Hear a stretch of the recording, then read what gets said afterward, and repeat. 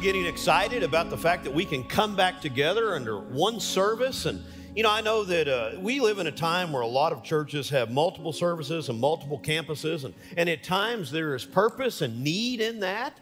But I also feel like when we do that, we're ultimately multiple churches. We're multiple families or multiple groups. And God has designed us as a church family. The New Testament picture of the church is always in unity, a church family or one body of Christ coming together. And or one temple of the Holy Spirit. And so I am excited that we're going to be able to come back together. Now, I am well aware that, of course, the last 17 months have been strange from the beginning of the pandemic when we went to online only, and then ultimately when we came back together, we did it with 2 services so that we could spread out more and have some separation. And yet, like many of you, I have long been tired of the separation. I am looking forward to being a body of Christ that can come back together. So as Nathan has already pointed out, that will take place on September the 5th. In 2 weeks, we'll no longer have that first service. We'll all be in here at this hour, 10:45, for our regular worship service, and we'll be reconstituting kind of and relaunching our growth group hour at 9:30 on that same Sunday. So I am excited about that. And I'll remind you, on that first Sunday that we're back, we're going to begin the worship service with the Lord's Supper as just a picture of us coming together as a family at the Lord's table to partake of His body and His blood together. But in addition to that, I just want to talk about the growth groups for a minute because I am excited about that. We are reconstituting those, and you can think of them as 5 large departments: our children's department, our students or youth department. Then we have young adults, some of those are young adult marrieds, but without children. So young adults without children, adults with children, and then empty nesters. So those are the big departments. But within those departments, we'll have several classes. Our young adults, our youth, and our adults with children are going to start out in the big group, and then we'll divide into smaller classes. And so I'm excited about that. But I'm even more excited that we're coming to September the 5th because we're also, as we reconstitute those growth groups, we're changing our teaching material in the growth groups. For years, we have used, for a long time, the church used kind of disjointed material. Different classes use different things. For the last 3.5 years, we've been using the Gospel Project. But beginning September the 5th, we're going to be writing our own material that will go hand in hand with where the Lord is leading us as a church family in the preaching on Sunday morning also. So if you come to growth group, it is going to coincide in some way with what's going on in the worship service. And the first 4 weeks, we'll still be in the Gospel of John in September. Those lessons have already been prepared and handed out to the growth group leaders.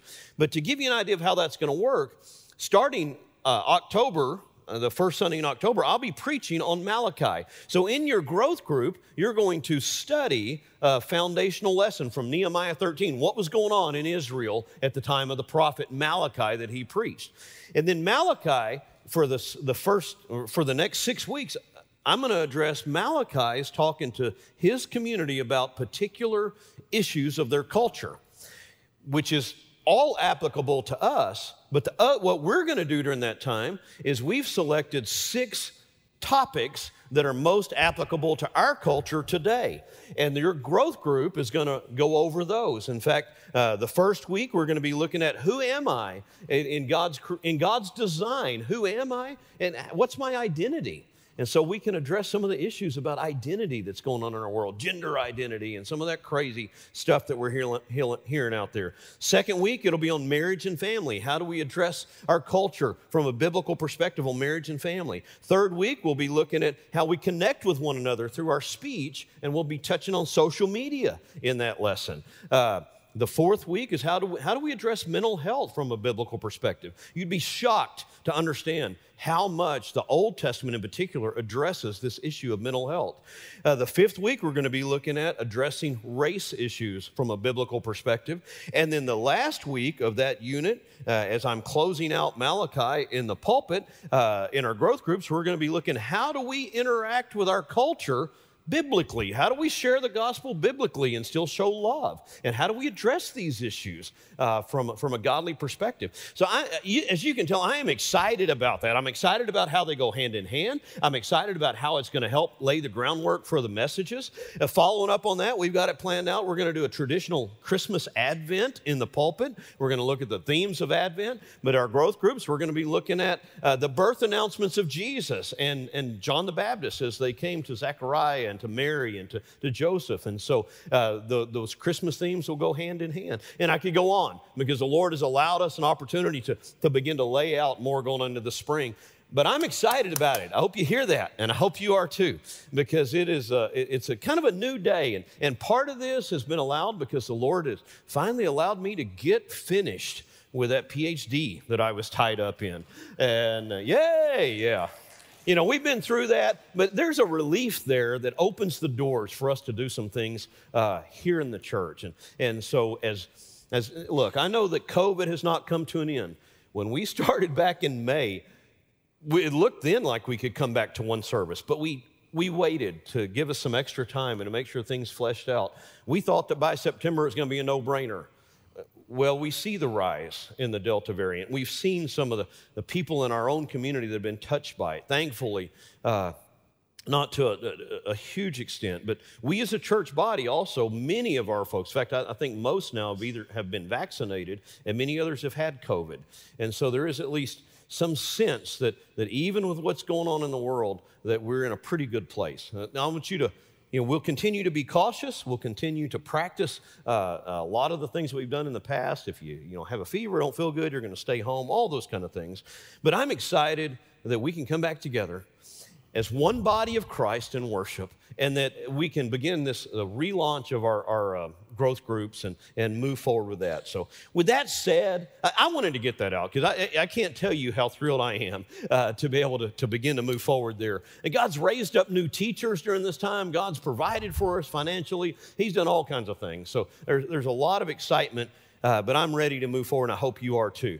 With that said, I want to get back to where we're supposed to be today in John chapter 20 as we finish out the Gospel of John. So let me lead us in a word of prayer and we'll move forward. Heavenly Father, we thank you for your word.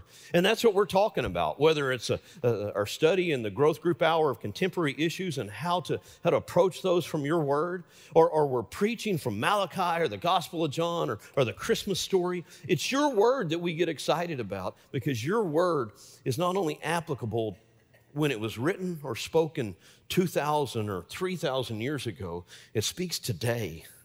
And so we come to this place to look into your word and ask you to speak to us. Teach us, Lord, from your word. We pray in Jesus' name, amen. Well, we're at a strange text today. John chapter 20 is an in-between text. I kind of titled it, God Paused. And really, that title could have covered last week as well. Last week, we looked at the burial of Jesus. Today, we're looking at just the first 10 verses of John chapter 20, the empty tomb. When those who come to the garden on Saturday morning following the Sabbath find the tomb empty. Now, one of the questions that I sorted through as I walked through this was, how important is it for us to pay attention to every little aspect, even when God seems to be silent?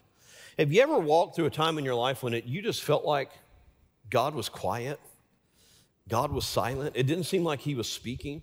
Maybe you were going through a rough time. Maybe you were going through a confusing time. Maybe there wasn't anything out there that was just out of the ordinary. It just seemed like God was quiet.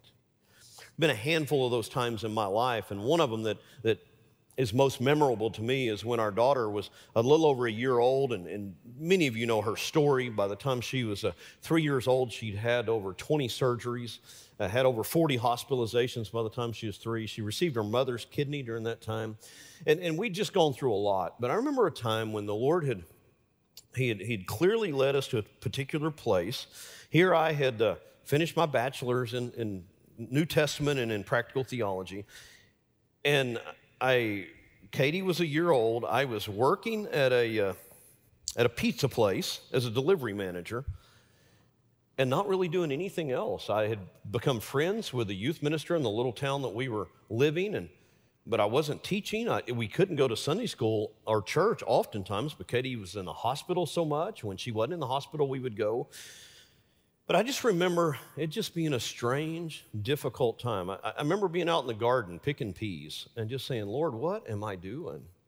It just seems like you're not speaking. It seems like I'm not doing anything for you. You've called me to the ministry. You've begun to equip me, and yet I'm not doing anything. And it just seemed like God was silent. But what I learned in that time was even in the times when God is silent, God is still at work, and he's still alive. It may seem like he's not hearing our prayer, but he is. And we'll talk a little bit more about that later.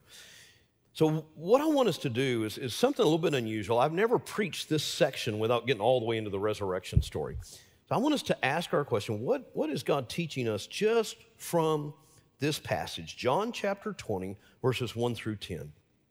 The scripture says, on the first day of the week, Mary Magdalene came to the tomb early while it was still dark. She saw the stone had been removed from the tomb. So she went running to Simon Peter and to the other disciple, the one Jesus loved, and said to them, they've taken the Lord out of the tomb, and we don't know where they've put him. At that, Peter and the other disciple went out, headed for the tomb. The two were running together, but the other disciple outran Peter and got to the tomb first. Stooping down, he saw the linen cloths lying there, but he did not go in.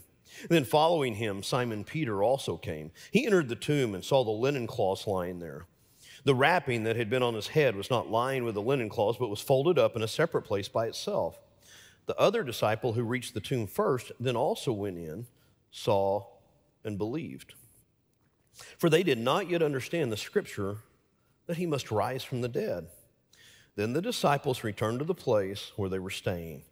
But Mary stood outside the tomb, crying. I want to set the scene for you here because we have walked slowly through the Gospel of John and the crucifixion story of Christ. And you can imagine the disciples are in a heightened sense of awareness, and at this point they were afraid. In fact, the synoptics tell us that they were hiding in the upper room where they had been, where they'd taken the Lord's Supper, because they were afraid of the Jews. They were there in fear of the Jews, so they were scared. And they didn't really know what to expect. Now, Jesus had died on a Friday, so Friday night, all day Saturday. Of course, Saturday's the Sabbath, so God was silent. It was quiet. And early in the morning, Mary goes out to the tomb. Now, we'll notice here that John only mentions Mary, but when Mary comes back to the disciples, she says they've taken the Lord out of the tomb, and we don't know where they've put him. Mary was probably with the other Mary in Siloam. One of the other Gospels mentions that it was Mary Magdalene and Mary, the mother of Jesus, who went to the tomb early in the morning. One of them also mentions that Siloam had come and brought spices with her. So it seems as though John just mentions Mary Magdalene because she's the spokesperson at this point, when she comes back, she tells them they've taken the Lord out of the tomb and we don't know where they've put him. And so she had gone to the tomb, but she runs back, maybe by herself. You see all of this running going on here, but she eventually follows the disciples back to the tomb. And that's why I read the first phrase of verse 11, because after James and John went, looked at the tomb and left, Mary was still there. She stayed there in the garden. So keep that in mind as you look at the rest of the scene as we seek to interpret it. The other thing that I get a kick out of here is just the way John writes this. Now, we know that when John writes about the other disciple, or he refers to the other disciple as the disciple whom Jesus loved, that's how John is referring to himself. He does that consistently throughout the Gospel of John. And so John's telling this story, and twice, I don't know if this is a dig on Peter or what it is, but twice he has to mention that I outran him. I beat him there. It sounded like me and my brother a little bit, trying to compete. The first one there wins, that kind of thing. As he tells him, look in verse 6, he said, then following him, Simon Peter also came. He entered the tomb, the clothes were lying there. Then verse 8, the other disciple who had reached the tomb first, then also went in and saw and believed. So John's making it clear that he beat Peter to the tomb, even though Peter went in first. Just a little tidbit there for you. But then Peter and John, after they view the tomb, they go back to where they were. Now, I want to draw out of this three really key ideas or three questions and just work through those for a moment, because this is, like I said, this is not an easy passage to preach. It's not an easy approach, But I think it's important for us to hear this. I think there's some things that we can learn from what took place here at the tomb, both from positive and negative things from Mary and Peter and John here. The first question I'd ask you is this: how are you going to respond when God is silent? Because sometimes in our lives, God is just quiet. How are you going to respond at those moments? The first thing that I want you to notice here is that we should still seek Him. We should still seek Him. Even though Jesus had died, His last words, John records, are, "It is finished." He gave up His spirit. From that moment, there was silence. And yet, Mary is still looking. Now, we don't know exactly what she came to the tomb for. Maybe she was coming just to come with Siloam and Mary, the mother of Jesus, just to weep at the tomb. You know, I've revisited our daughter's grave. Katie, for those of you that are new with us, my daughter, God blessed her with an incredible life. She passed away, though, just before she turned 15, and it impacted our life and many others greatly. But there's times when I've gone back out to where Katie's body is laid and just visited the tomb. There's some meaning in that. I know she's not there, right? She's with the Lord. And yet there's something about that. And so maybe Mary and Mary, the mother of Jesus, and Salome, they just felt like they needed to go visit the tomb. Salome was bringing spices. I don't know what she thought she was going to do with them. The stone was rolled across the front of the tomb. But, you know, maybe they were just there to grieve. I don't know, but they were still coming. They were still seeking. And I think that that's one thing that's important for us. What do we do when it seems God is silent? We just keep seeking Him. We just keep looking. As long as we continue to seek the Lord, He will reveal Himself to His children. Second, and we're going to dig into this a little bit more a little bit later, but we can trust His promises. Rely on His word that He's already given you. Now, I don't know that Mary here is doing that, but we're going to notice later that John does. We can trust God's promises even when He's quiet. One of the ways that I see this flesh out in a lot of our lives is I'll have people come to me as a pastor and say, "Pastor, I've been praying and praying, and it just, I don't feel like God's hearing my prayer. It's like my prayers just bounce off the ceiling." And so one of the questions I'll ask them is, what does God's word say? If you're a child of God, what does it say when you pray? Well, Scripture says that God hears our prayer. So you've got a conflict here. Scripture says that God hears your prayer, but you don't feel today like He hears your prayer. So which do you believe is true? What Scripture says, or your emotions, what you feel?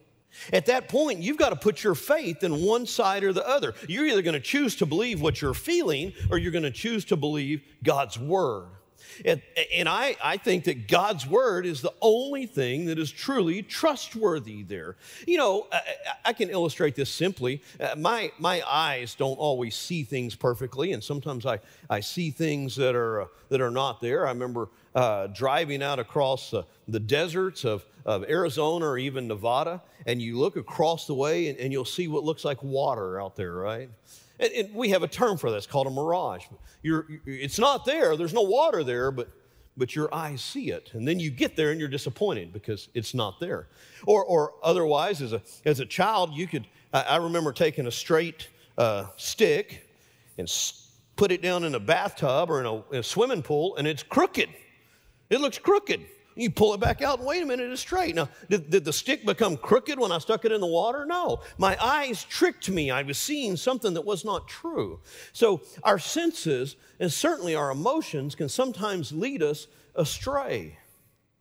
When God is silent, don't be fooled by your emotions and your senses. Trust His word, because His word and His promises are always trustworthy. When you're going through a tough, difficult time, and certainly everyone involved in this story was going through a crazy time. They had just seen Jesus, whom they loved, brutally beaten and crucified and die and buried. And a lot of their understanding of the world had just come to an end, and it was quiet. God was silent for a day and a half or 2 days. What are they going to do? Let's suggest that the best thing that we can do when God is silent is trust His word. Hold on to His promises. Remember the last thing God told you that you knew the Lord was leading you, that He told you to do, and do that. The second question is, how are we going to respond when life changes? Notice what happened when Mary came out and she saw the stone had been removed from the tomb. She freaks, basically. She comes out there and the stone has been rolled back and it's, oh my goodness. And John doesn't even tell us whether Mary peeks in the tomb or not. We're not sure. She either is assuming that his body's been removed or she peeks in and sees that his body's been removed. But in any case, she saw something that did not add up. Something in her life had just been shaken up. It had changed dramatically. And as we walk through stages of life, as we walk through times of life, we're going to go through times when our world is shaken, when changes take place. And sometimes we don't even see them coming. One of those times for many of us that are in this room was the day that we said, I do. Because we had a storybook image of what marriage was going to be like. And then we said, I do, and we found reality. And it might have been a wonderful reality, but it was not the same as what we saw in those fairy tales, was it? It's still life. Or maybe one of the things that shook your world and upended your world more than anything else was the day your first child was born. There's a reason that we have divided our adult growth groups from adults with children, married or not, and adults without children. Well, you'd say certainly once somebody gets married, their life changes. You know, one of the things that I've noticed in a lot of our world, let me just use an example of young adults growing up, going to college, getting their first job, and they're gamers. A lot, I don't know how many of those we have around here, but you know, there's quite a few gamers. They play in the PS2s and PS3s or 5s now, however far down the road we are on those things. You can tell I've had kids for a long time. I've outlived it, right? But once your kids are, well, when you first get married, I still see a lot of that. I still see a lot of that same reaction, that same lifestyle. But once kids are born, life changes, doesn't it? Dramatically. And so maybe that's the change, or maybe your change was similar to Mary and Peter and John's. You lost a friend, or you lost somebody who you loved. Regardless, how do you respond with drastic change in your life? Mary, the first thing she did was make a false assumption. And I believe it's probably driven by fear. She responded so immediately. She comes and she looks in the tomb, and immediately she runs back as fast as she can. She gets back to the upper room where she finds Peter and John, and she says, they stole the body. They've taken his body away, and we don't know where they've laid him. We know now that was not true. The body had not been stolen. Jesus was resurrected, and he walked out. But her first assumption when she faced this time of change was a false assumption. And that's one of the arguments that I'll make for we cannot react out of fear. Is when we react out of fear, we're apt to make irrational decisions and make false assumptions. She reacted immediately out of fear without pausing, without stopping to remember Jesus' own words. And so if we respond like that, we'll end up making mistakes. We'll end up making choices based on false assumptions. And I believe that that's what we see happening here with Mary. As fast as she could, she ran back and she proclaimed, they've taken the Lord out of the tomb. No, they hadn't. Jesus did just what he said days and weeks and months and years before. He rose up out of the grave because in him was life. So when things change, you have to be careful not to immediately overreact. And then third, what about when circumstances are just confusing?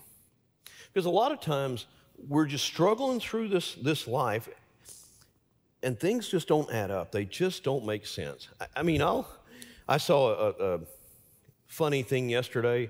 It was based off of the Abbott and Costello thing, who's on first. And it had to do with masks and not wearing masks and vaccines and not wearing vaccines and whether you can go into business and not go into business and all of that.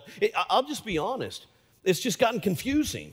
You just don't know what the truth is. We talked about this a few weeks ago when Pilate just finally got frustrated because people were accusing Jesus of this and of this and of this, and then he's talking to Jesus, and Pilate finally just steps back and says, "What's the truth? What is truth?" I think that oftentimes when we're in a time of confusion, it's easy to get despondent and to lose hope. But I want you to look at what happened here, because Peter and John, they come running to the tomb. When they get to the tomb, John stops, Peter runs in. I think that's important. John gets to the tomb and he sees the open tomb, the stone rolled back, and he paused. Peter, we already know, is pretty petulant. That's not the right word. But Peter is... he goes straight in. He doesn't stop. He runs right by John and runs right in the grave, and he looks around and he sees the linen cloth laying over here, and he sees the scarf that had been wrapped around Jesus' head laying over here, and he examines the evidence, but he doesn't come away with any conclusion, at least according to John in his gospel at this point.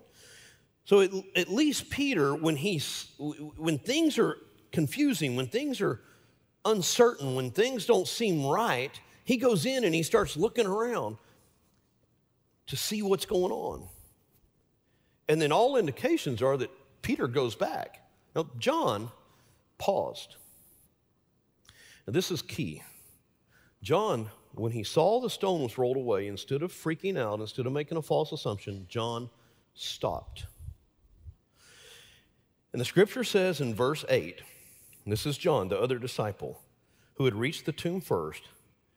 He also went in, he saw, and he believed. At that moment, John had seen enough, and something triggered the back of his mind, the promises of Jesus. What did he believe? He believed that Jesus was who he said he was. He believed that Jesus' promises had now come true. He believed that Jesus wasn't there because Jesus had risen. The Gospel of John is a huge thesis. We've talked about that. It's different than the three synoptic Gospels. And throughout the Gospel of John, there's this incredible imagery that ties it all together. One of the authors that I've studied as I was working through the Gospel of John was a man named Edward Klink. And one of the things he focused on in the Gospel of John is the creation narrative of the Gospel of John. We can't get into all of that, but I want you to see a couple things that tie it together. You see the image of the garden here, as he sees this as part of a creation narrative. And that's important for a reason, but you can go all the way back to John chapter 1, verse 1. John ties his prologue to Genesis. Genesis 1:1 says, "In the beginning, God." John says, "In the beginning was the Word, and the Word was with God, and the Word was God." He was with God in the beginning. All things were created through him, and apart from him was not one thing created that has been created. And so there's no question that John, in his language, is understanding what's taking place as a part of the creation story. And so in the Gospel of John, you see 6 primary signs that John points to throughout the Gospel of John. The first one is in John chapter 2, where Jesus turns water into wine. And without getting into all of this big picture, I want you to see this one, because this will help you understand where I'm headed. John chapter 2 is the beginning of Jesus' ministry according to the Gospel of John. And Jesus is at the wedding feast. And at the wedding feast, his mom comes to him and says, hey, they've run out of wine. And Jesus says, well, woman, what's this have to do with me? My hour has not yet come. And then Jesus goes ahead and he performs the sign of turning water into wine. And in that same narrative, Jesus then goes after the wedding and he goes to the temple where he cleanses the temple. And at the cleansing of the temple, he is asked by the leaders there, by what authority? What authority do you have? Show us a sign of your authority that you can do what you've just done, that you've come in and you've exercised your right. You've cleaned out the temple, the court of the Gentiles, a place where the Gentiles could come and worship. Jesus said in John chapter 2, I'll give you a sign. Destroy this temple, and in 3 days I'll raise it up. John, I believe with all of my heart, remembered that promise when he saw the linen cloth and the head wrapping laying perfectly set aside in the tomb. And there's more reason for this. Last week I pointed out that Nicodemus came to Jesus in John chapter 3.